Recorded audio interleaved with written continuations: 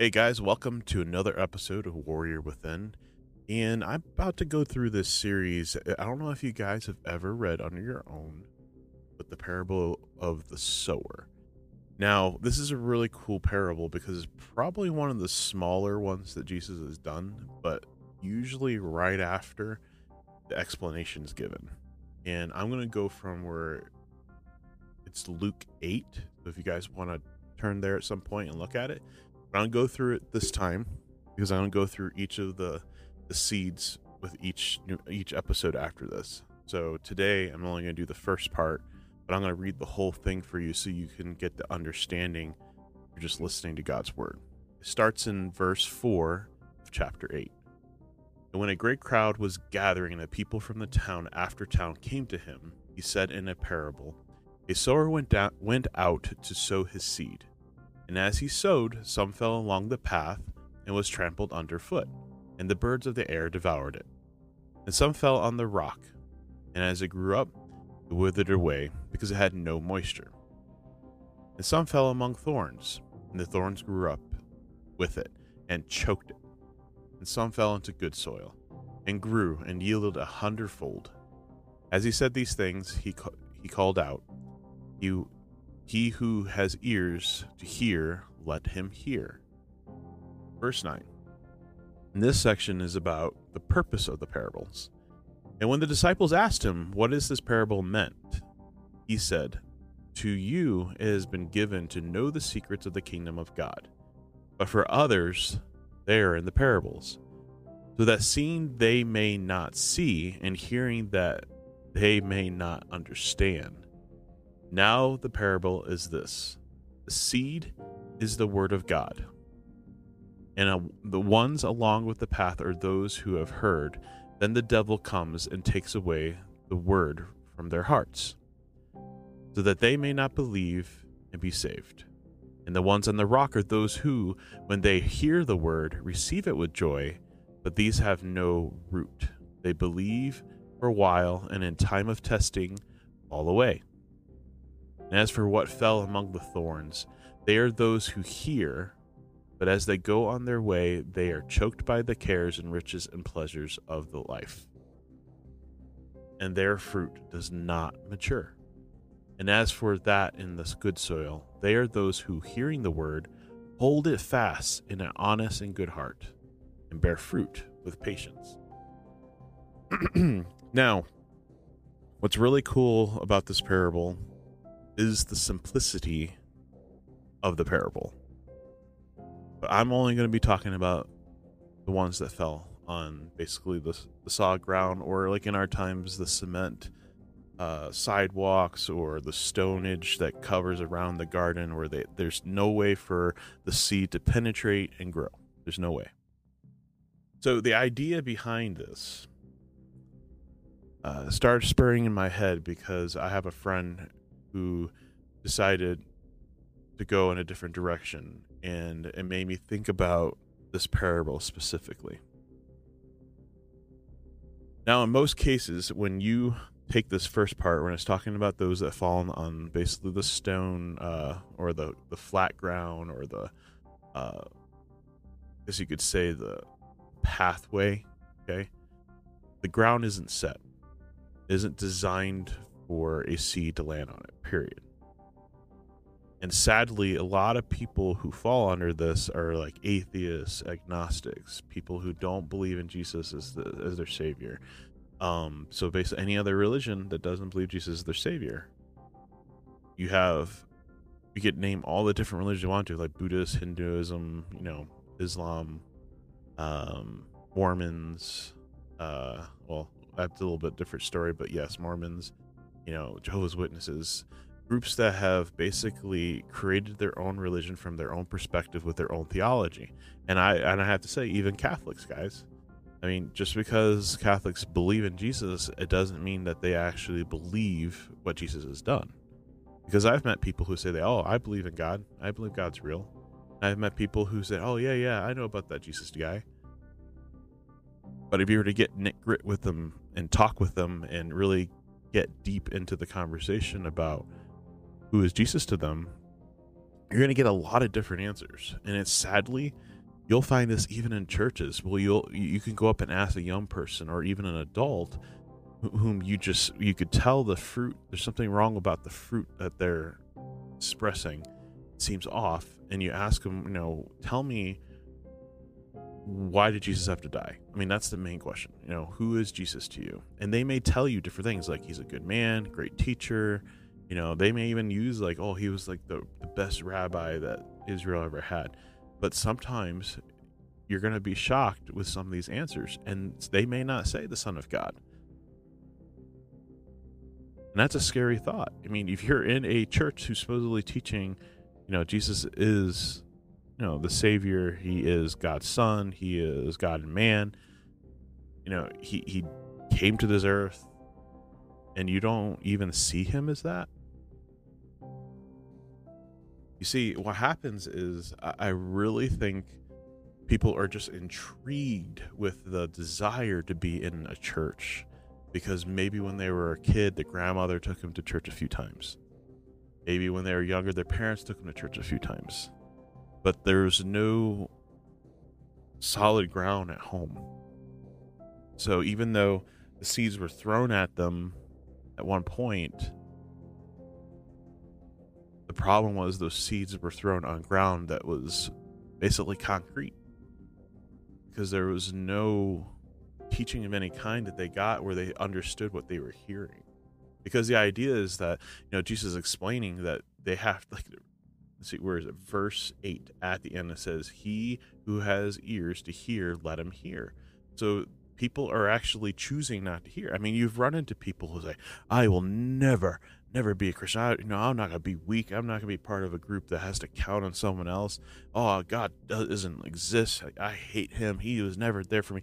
Like, you start hearing a lot of that stuff from a lot of people, and you could see it in our culture and, the news media, people who just accept sin like it's nothing, who basically would actually say that we, the Christians, are the problem, that we need to get rid of them.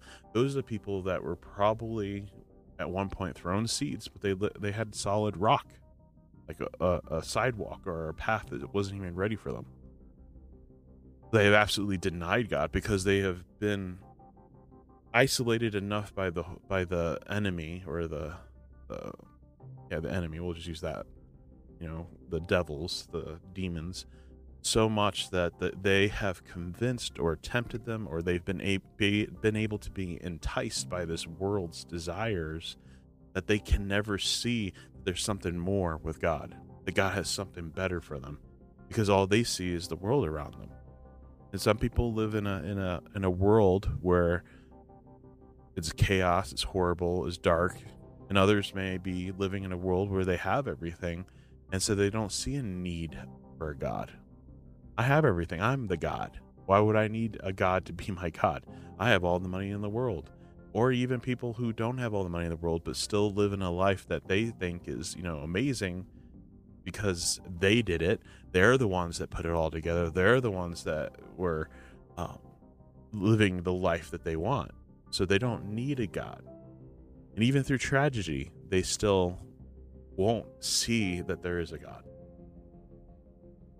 It's like they're determined to hate him no matter what. And have we seen that before? Well, yes.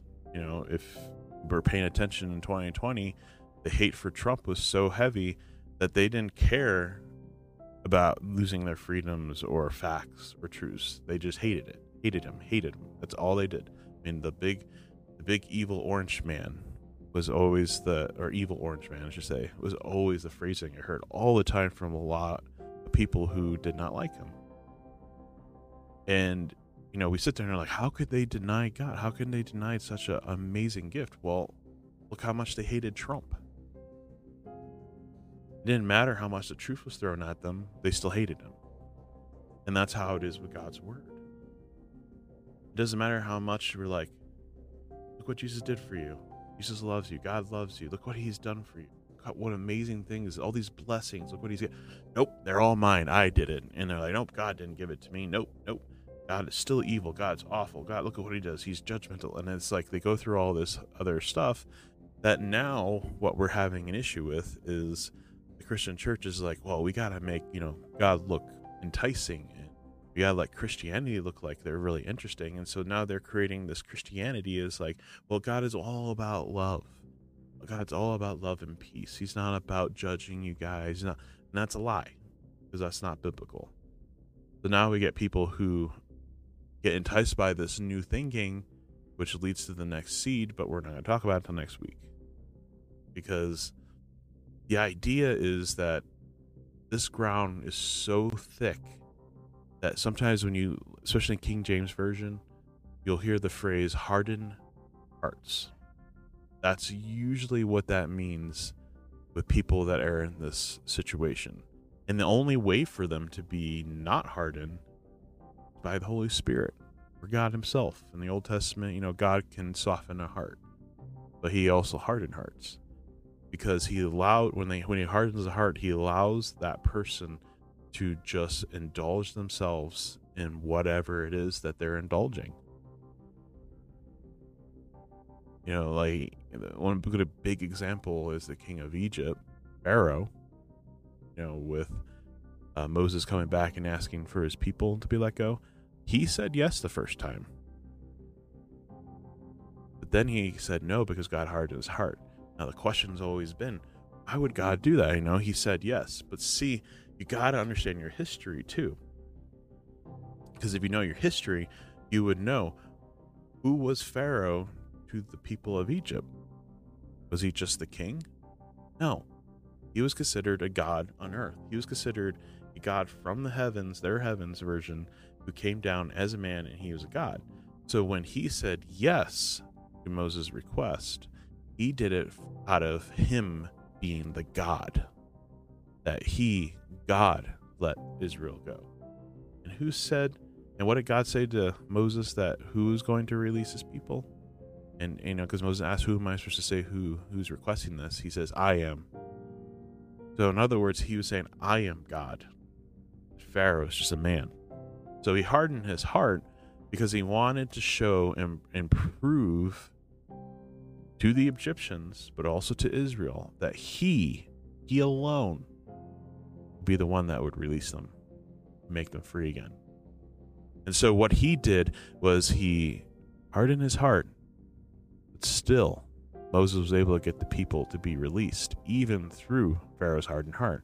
It shows you that even though people you're going to run into that are going to fall under this templed area of seeds and the path that they are on, that God is still in control, God is still going to be doing things, and God will still be asking and reaching out to these people.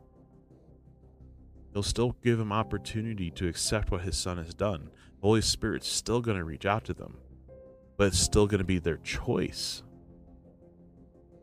And sometimes he will harden their heart because he wants them to go through the consequences they need to go through, because he knows either the choice they're going to make to come to him or the choice that they're still not going to come to him. He already knows what their choice is going to be, but he allows them to go through it because he wants to give them that chance, that choice. So they may chase after the world wholeheartedly, but at some point they may actually say, you know what, this is not worth it. God, if you're real, come to me. If you're real, open yourself to me so I can see that I can accept what your son has done. And God's going to stand there open arms, just like the prodigal son concept, where he's standing there waiting for his son to come back after he chased after the world. That's also another parable. The idea is, guys, how many of you are listening to this out of curiosity? Not necessarily because you're a Christian, not necessarily because you have accepted Christ, but maybe it's because you're at a point where things are just not working out. Or there's consequences just going on left and right, and you're just curious about, what is a man supposed to be then? If I was chasing after the world and everything was great, but now everything is just feeling like nothing, what's my worth? Well, guys, this is your opportunity. This is your opportunity to start thinking about who God is. Who is he? The whole idea behind this podcast is to help men discover who they are as warriors of God. then it might be some of you guys that are listening that don't even understand what that means, let alone have been struggling for this whole time trying to figure out what it means to be a Christian. You may have heard it when you were younger. You may have heard it, by some friend or just even some side note of information. Maybe you heard a sermon online or heard someone talk about Jesus, but you still are sitting there like, I just don't get it. I've chased after it. I have everything. I have all the money. Why in the world would I need a God? And this is like your point, your opportunity. You can sit there and you can actually think about this. Because if you understand sin, like if you've listened to some of my other podcasts, not even too long ago, we talked about sin. Sin separates us. Can you imagine a child and a mom, and you separate the child from the mom? What happens? The idea is that being separated means you never get to see God again. You never get to see him ever again. You're separated. Sin takes and steals away the relationship that God had created from creation, because he is holy. He may be loving, but he is also justice. He is the king, and sin cannot stand before his presence. That means you and I, in our sin nature, cannot stand in his presence. So how in the world can we get to heaven with God? Because that's the thing. I think a lot of people in this case too also may have accepted Christ or did the prayer, right? And reached out because they didn't want to go to hell. So their seeds were thrown at them. They're like, oh, I don't want to go to hell. And they tried to say, hey, I accept Jesus because I don't want to go to hell. That's not the reason why you accept Jesus. It's not so that you don't go to hell. You accept Jesus because you want to follow your Savior because of what he has done for you, and that he has forgiven you, that he has taken away your sins, that you don't no longer have to die knowing that you will be judged for those sins straight up and put into hell. You will stand before God, and he will say, I can see that my son has saved you, that he has paid the debt that you deserve. You get to be with me. You get to reestablish that relationship that was lost because of the sin you have done. It doesn't mean we stop sinning, guys. It doesn't mean we stop sinning. Even after we're saved, the temptation's still there. Temptation will always be there, and you can make the choice to fall into it, or you can make the choice to run away from it. You could be a partaker, or you could be a Joseph. Okay? We're going to continue this talk after this commercial. I look forward to talking to you guys again.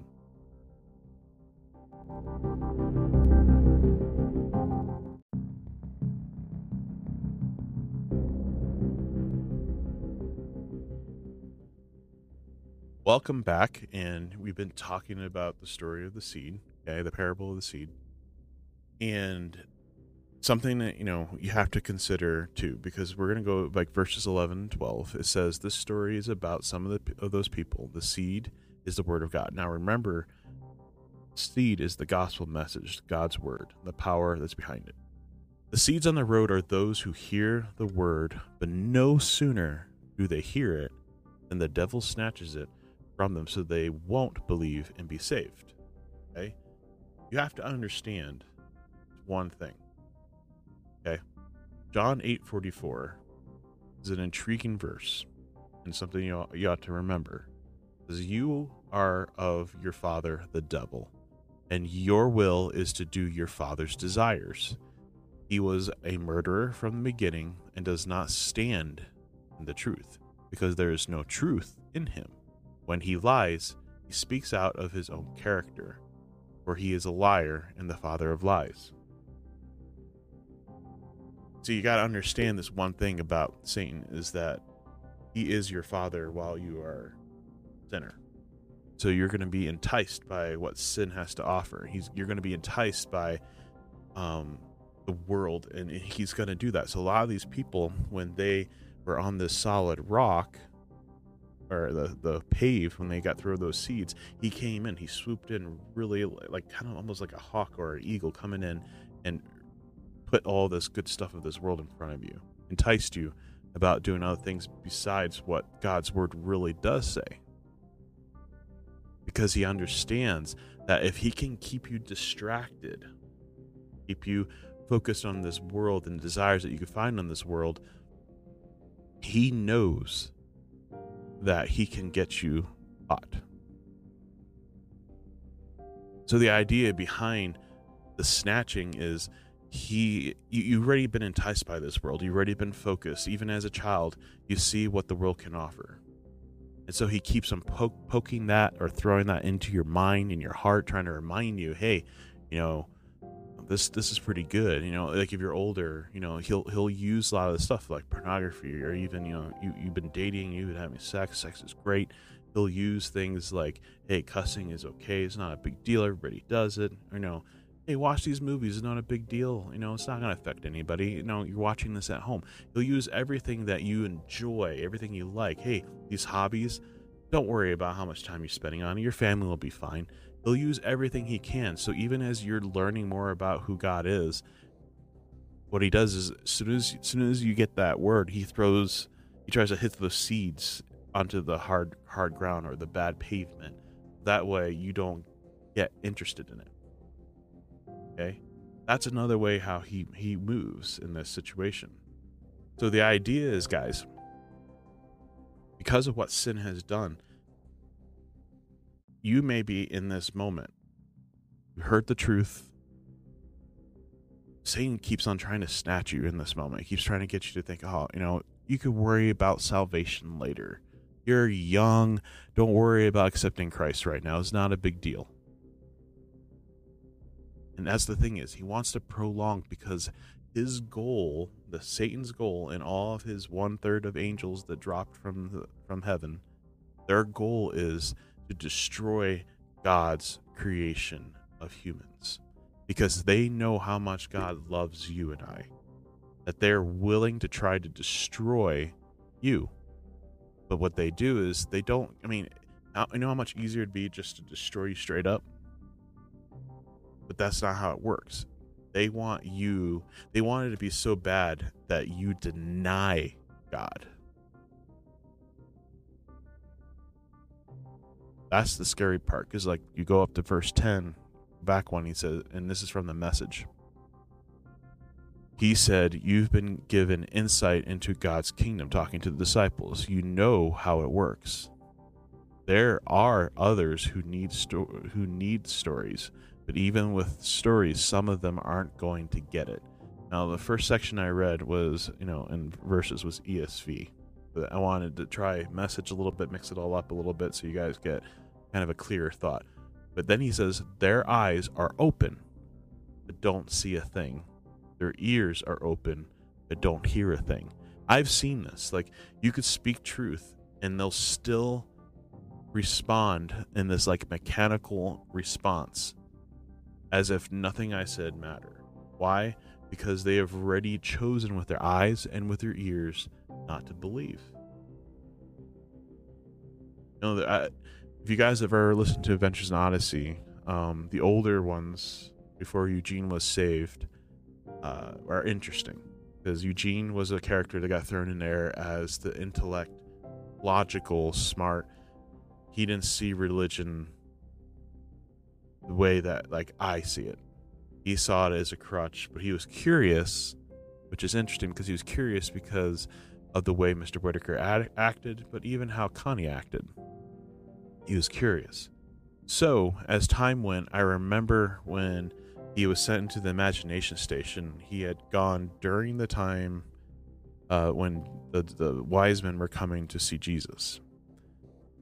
And the wise men are considered these smart, intellectual science guys.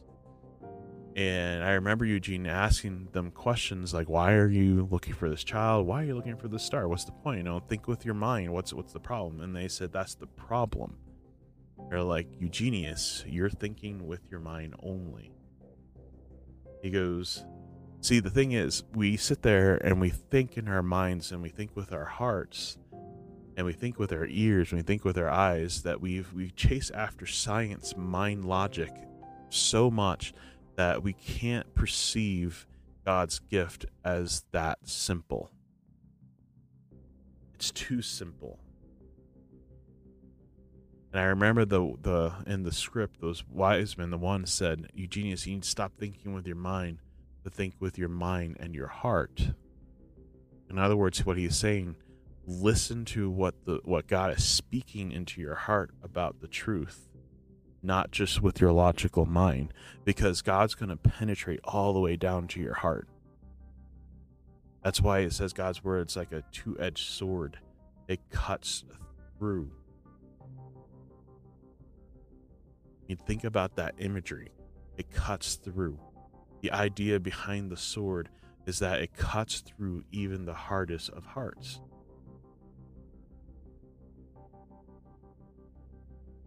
That's how powerful God is. Just because you may be so hardened does not mean he cannot break through that. But he also has to allow you to make your own choice. He can't force you to believe in him. He can't force you to believe that Jesus died for you. He can't force you to accept this gift. He can only tell you the truth. And the Holy Spirit, man, it can really barge through even the hardest of ground. Like, can you imagine Holy Spirit just pounding right through that concrete, taking your seed and planting it, putting God's word right into your heart and said, this is the truth. And that's the part you got to understand. You can't sit here running around thinking that this world is all that everything it has is all that you need. No, that's not how it is. This world is by the devil or Satan or the enemy. It's his world, his culture, his design, his purpose. God's involved and God is there, and God is involved in enough where he is interacting and is controlling the world's outcome, because Satan and his cohorts cannot do anything without God's will or God's allowance. Remember, God's a fair God, but he's also a just God. And he needs to allow what Satan does because he wants you and I to choose him, not be forced, and not be someone who just ignores. Because there is people that believe that God just kind of started the world and just lets it go. No, God's involved. God interacts. God wants us to be a part of his relationship that he had created at one point, and Jesus is the key. That's why even I think it's John 1:1, I recall. Go start all the way back in John. It says, in the beginning was the Word. Okay, that Word is Jesus, and the Word was with God, and the Word was God. He was in the beginning with God. All things were made through him. Without him was not anything made that was made. In him was life, and the life was the light of men. The light shines in the darkness, and the darkness has not overcome it. So overall, you got to understand that Jesus already is one. Okay, Jesus is the answer. Jesus already is the power behind everything. We're the ones that seem to not listen. We're the ones that seem to ignore the truth. Here in the message, this is how it states: the Word was first. Word present to God, God present to the world. The Word was God, in readiness for God from day one. Everything was created through him. Nothing, not one thing, came into being without him. What came into existence was life, and the life was light to live by. The light blazed out of the darkness, and the darkness couldn't put it out. Remember, Satan, he thought when Jesus was going to the cross that he won. That's the key thing. He thought he'd won. But then Jesus went down to hell and rose again 3 days later, defeating sin and death. Okay? That is the light that came out of the darkness that blocked the darkness, basically. Which the darkness is where we live in when we don't know Jesus. So ultimately, as you continue your process in your life, today, for any of you who have heard the truth and denied it over and over again, Now you're sitting here and you're asking yourself, is it worth it? It is. Ask him to reveal himself to you. Ask him to show you more of him so that you have a better understanding, so your heart isn't so hardened and that seed that he casts can get in there. Because remember, a seed can't grow unless it's in good ground where it can prosper, it can set out roots. This is your opportunity. This is your moment. This is the time where you could stop denying him over and over again and just allow him in. Help him to reveal his truth in you, because he will. Let's pray. Dear Heavenly Father, thank you for this time. I ask that you use this as an opportunity to break some of these hardened hearts that might be listening out of curiosity, that they may know you, that they may know who Christ is, that they may accept what the Savior has done and ask forgiveness and change and repent. Ask, Lord, that you just break these hearts, that they may not have a heart of stone, but have an open crack for at least that one seed to get in there and watch them change. Ask any guys here that know people that they've been praying for years about, that they'll be able to be a witness, a testimony, a light to those people, that they would be examples of you and continue to reach out to these men and see them change over time. I pray as we go through this series that you will show the weaknesses, the strengths, and the power of what they're going through. That they'll get back on track, that they will accept you as their Savior, whatever it may be and wherever they may be now, that change will come. I pray this in Jesus' name. Amen.